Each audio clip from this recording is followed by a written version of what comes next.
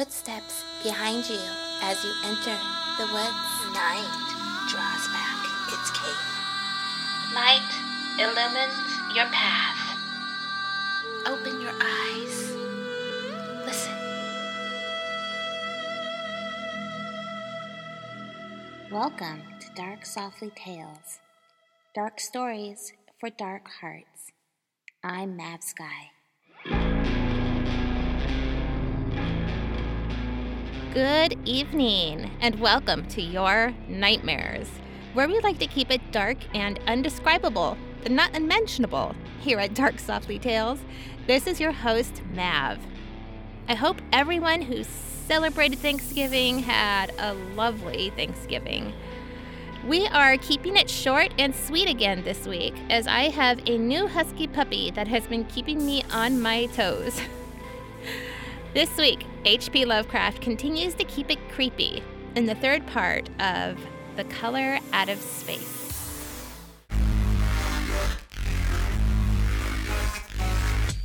Take my hand and hang on tight as we journey into the dark softly.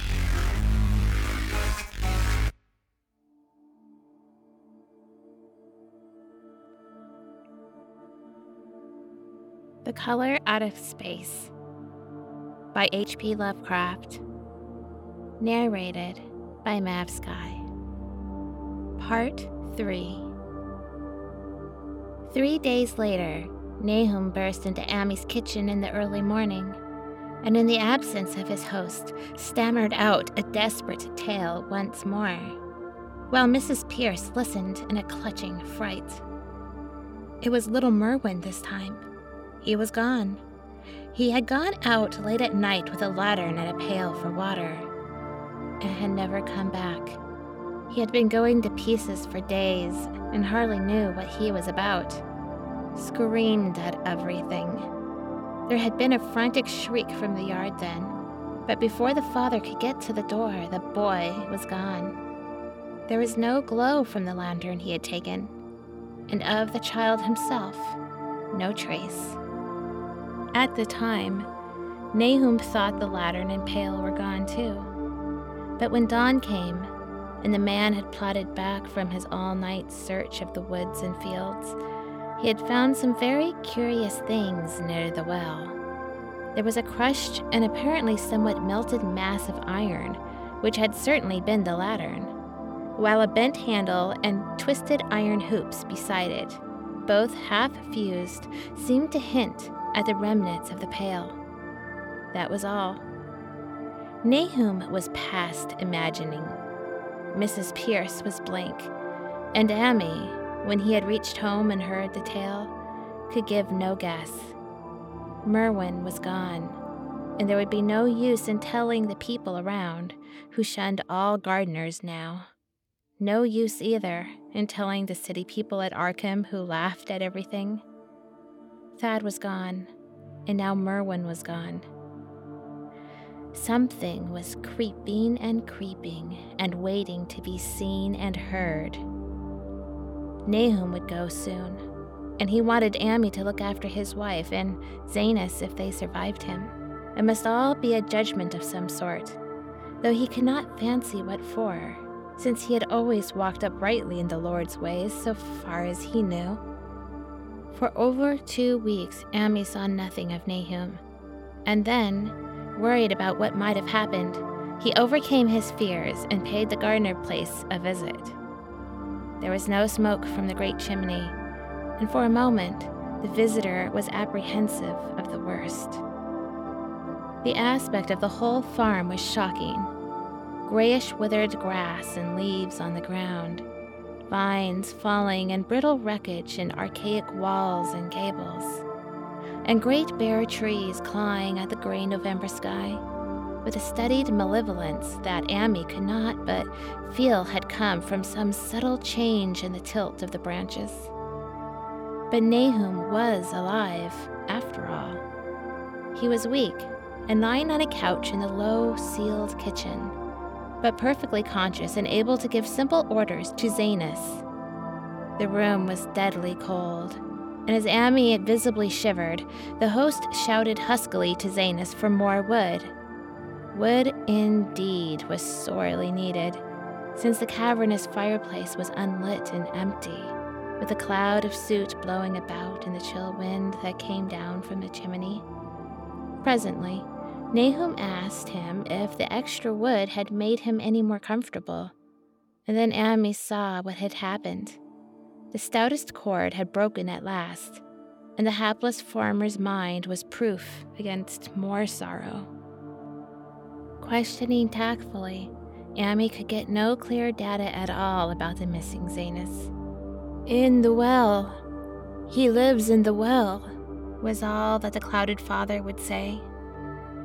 Then there flashed across the visitor's mind a sudden thought of the mad wife, and he changed his line of inquiry. "Nabby?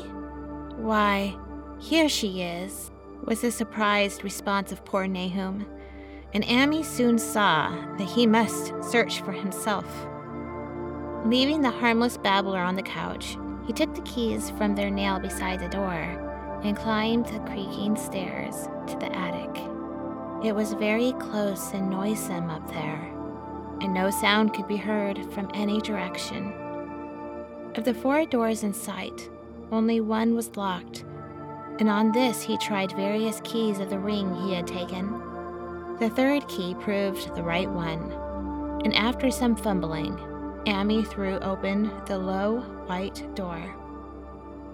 It was quite dark inside, for the window was small and half obscured by the crude wooden bars, and Amy could see nothing at all on the wide planked floor.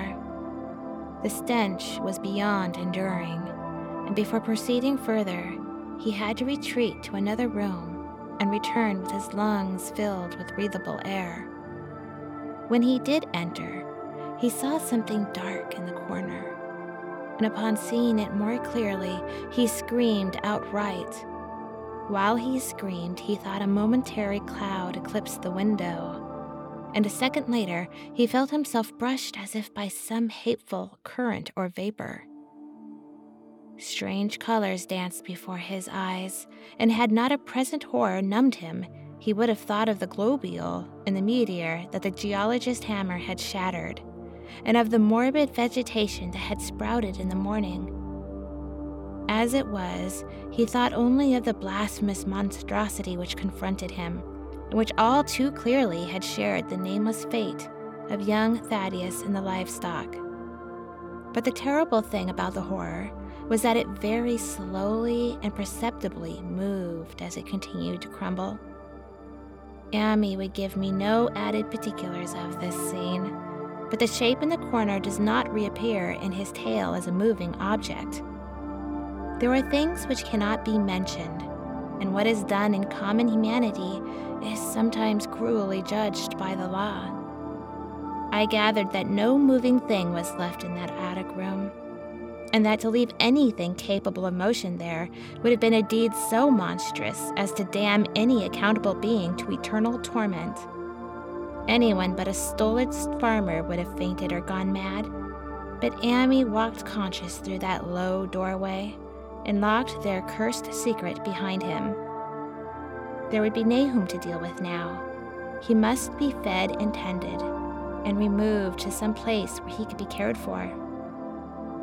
Commencing his descent of the dark stairs, Amy heard a thud below him. He even thought a scream had been suddenly choked off, and recalled nervously the clammy vapor which had brushed by him in that frightful room above. What presence had his cry and entry started up? Halted by some vague fear, he heard still further sounds below. There was a sort of heavy dragging, and a most detestably sticky noise, as of some fiendish and unclean species of suction. With an associative sense goaded to feverish heights, he thought unaccountably of what he had seen upstairs. Good God! What eldritch dream world was this into which he had blundered? He dared move neither backward nor forward, but stood there trembling at the black curve of the boxed-in staircase. Every trifle of the scene burned itself into his brain. The sounds, the sense of dread expectancy, the darkness, the steepness of the narrow step, and merciful heaven, the faint but unmistakable luminosity of all the woodwork in sight, steps, sides, exposed laths, and beams alight. Then there burst forth a frantic whinny from Amy's horse outside, followed at once by a clatter which told of a frenzied runaway. In another moment, horse and buggy had gone beyond earshot, leaving the frightened man on the dark stairs to guess what had sent them. But that was not all. There had been another sound out there, a sort of liquid splash. Water. It must have been the well. He had left Hero untied near it, and a buggy wheel must have brushed the coping and knocked in a stone, and still the pale phosphorescence glowed in that detestably ancient woodwork. God, how old the house was! Most of it built before 1670, and the gambrel roof no later than 1730. A feeble scratching on the floor downstairs now sounded distinctly, and Amy's grip tightened on a heavy stick he had picked up in the attic for some purpose. Slowly nerving himself, he finished his descent and walked boldly toward the kitchen. But he did not complete the walk, because what he sought was no longer there. It had come to meet him, and it was still alive after a fashion. Whether it had crawled or whether it had been dragged by external forces, Amy could not say, but the death had been at it. Everything had happened in the last half hour, but collapse, graying, and disintegration were already far advanced. There was a horrible brittleness, and dry fragments were scaling off. Amy could not touch it, but looked horrifiedly into the distorted parody that had been a face. "What was it, Nahum? What was it?" he whispered, and the cleft, bulging lips were just able to crack out a final answer. "Nothing. Nothing. The color, it burns. Cold and wet, but it burns. It lived in the well. I seen it. A kind of smoke, just like the flowers last spring. The well shone at night. Thad had seen it. Merwin and Zanus, everything alive, sucking the life out of everything. And that stone, it must have come, and that stone poisoned the whole place. Don't know what it wants. That round thing them men from the college dug out in the stone, they smashed it. It was the same color. Just the same, like the flowers and plants. Must have been more of 'em. Seeds and seeds. They growed. I seen it the first time this week. Must have got strong on Zanus. He was a big boy, full of life. It beats down your mind and then gets ye, burns ye up in the well water. You was right about that. Evil water. Zanus never came back from that well. Can't get away. Draws ye. Ye know something's coming at ye, but 'tain't no use. I seen it time an ancient sect Zanus was took. Where's Nabby, Amy? My head's no good. Don't know how long since I fed her. It'll get her if we ain't careful. Just the color. Her face is getting to have that color sometimes towards night, and it burns, and it sucks. It come from some place where things ain't as they are here. One of them professors said so, and he was right. Look out, Amy. It'll do something more. It sucks the life out. But that was all. That which spoke could speak no more, because it had completely caved in. Amy laid a red checked tablecloth over what was left and reeled out the back door into the fields. He climbed the slope to the 10-acre pasture and stumbled home by the north road and the woods. He could not pass that well from which his horses had run away. He had looked at it through the window and had seen that no stone was missing from the rim. Then the lurching buggy had not dislodged anything after all.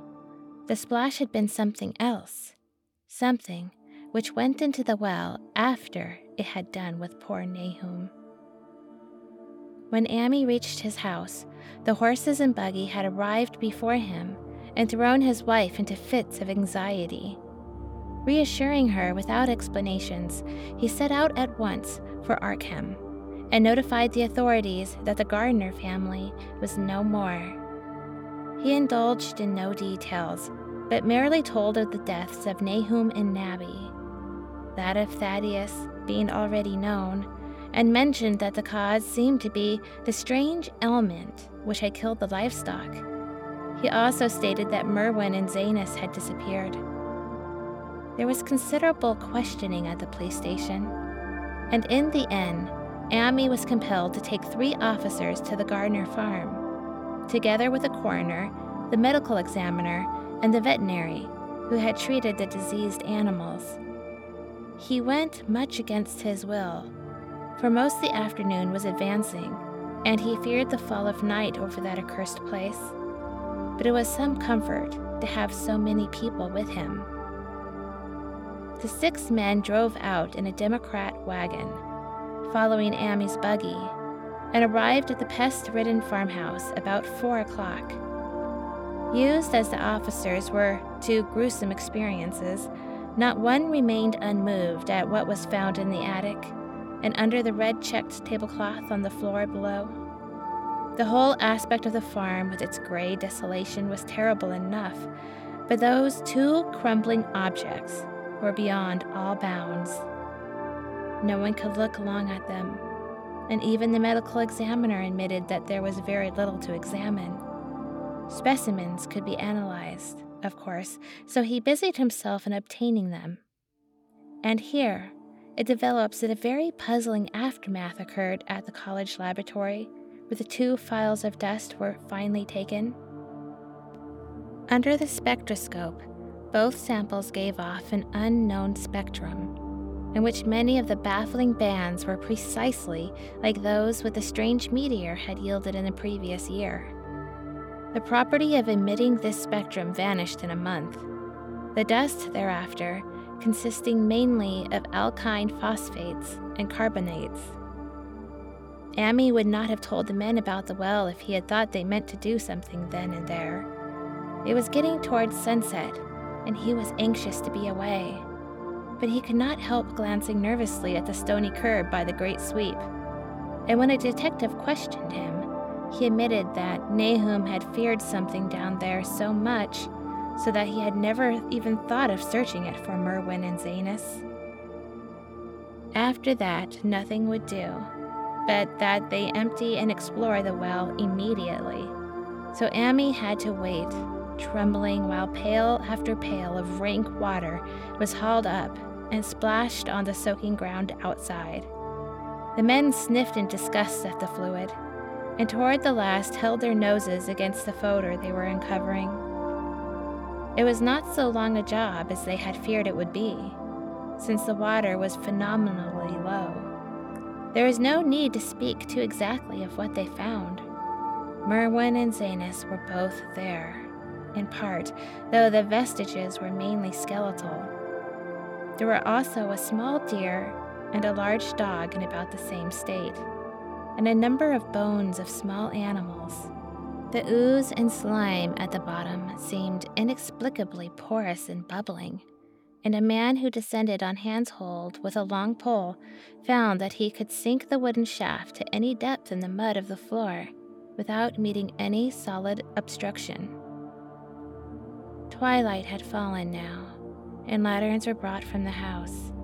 Then, when it seemed that nothing further could be gained from the well, everyone went indoors and conferred in the ancient sitting room, while the intermittent light of a spectral half-moon played wanly on the gray desolation outside.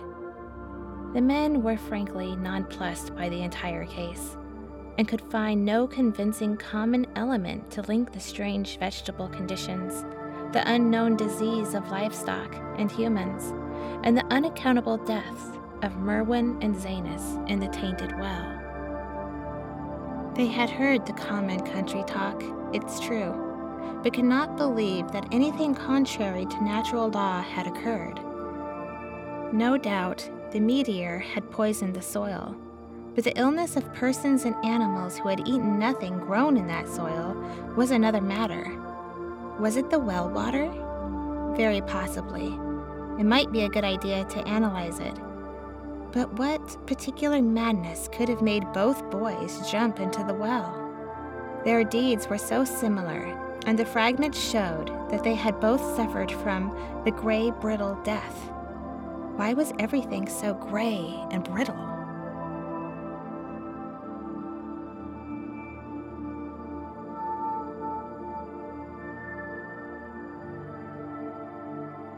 Who likes dark stories? People who have experienced a touch of the dark side. People who are a little wiser to the world. People who like their bones chilled and their spines tingled. People like you and me. It's hard to find a story these days that write on the dark side with a touch of whimsy, humor, and heart. Mavsky spreads her dark wings and solves this problem for you. Head on over to Amazon and type Mavsky's name into the search engine. Mavskye. At Amazon, you'll find her Tales to Chill Your Bones series, Girl Clown Hatchet series, Supergirl series, her cult classic novel, Wanted Single Rose, and of course, her brand new release, Cold Hangs the Midnight. Choose your dark flavor and head on over to Amazon today.